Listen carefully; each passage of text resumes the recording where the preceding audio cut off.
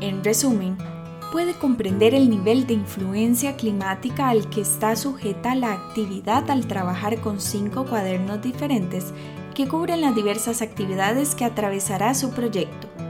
Los libros de trabajo, que cubren la legislación, la planificación nacional, la estrategia, política, el programa, proyecto y la preparación, evaluación del presupuesto, se pueden utilizar tanto por expertos en el clima como por los no expertos. Los libros de trabajo son idénticos.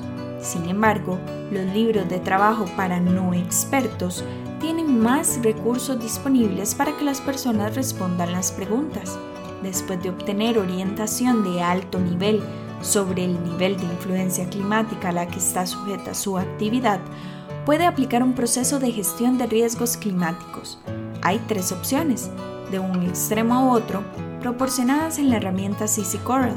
Sin embargo, si prefiere acceder a más recursos, puede buscar en toda la caja de herramientas CCORAL, que contiene más de 160 herramientas, muchas de las cuales no son de un extremo a otro.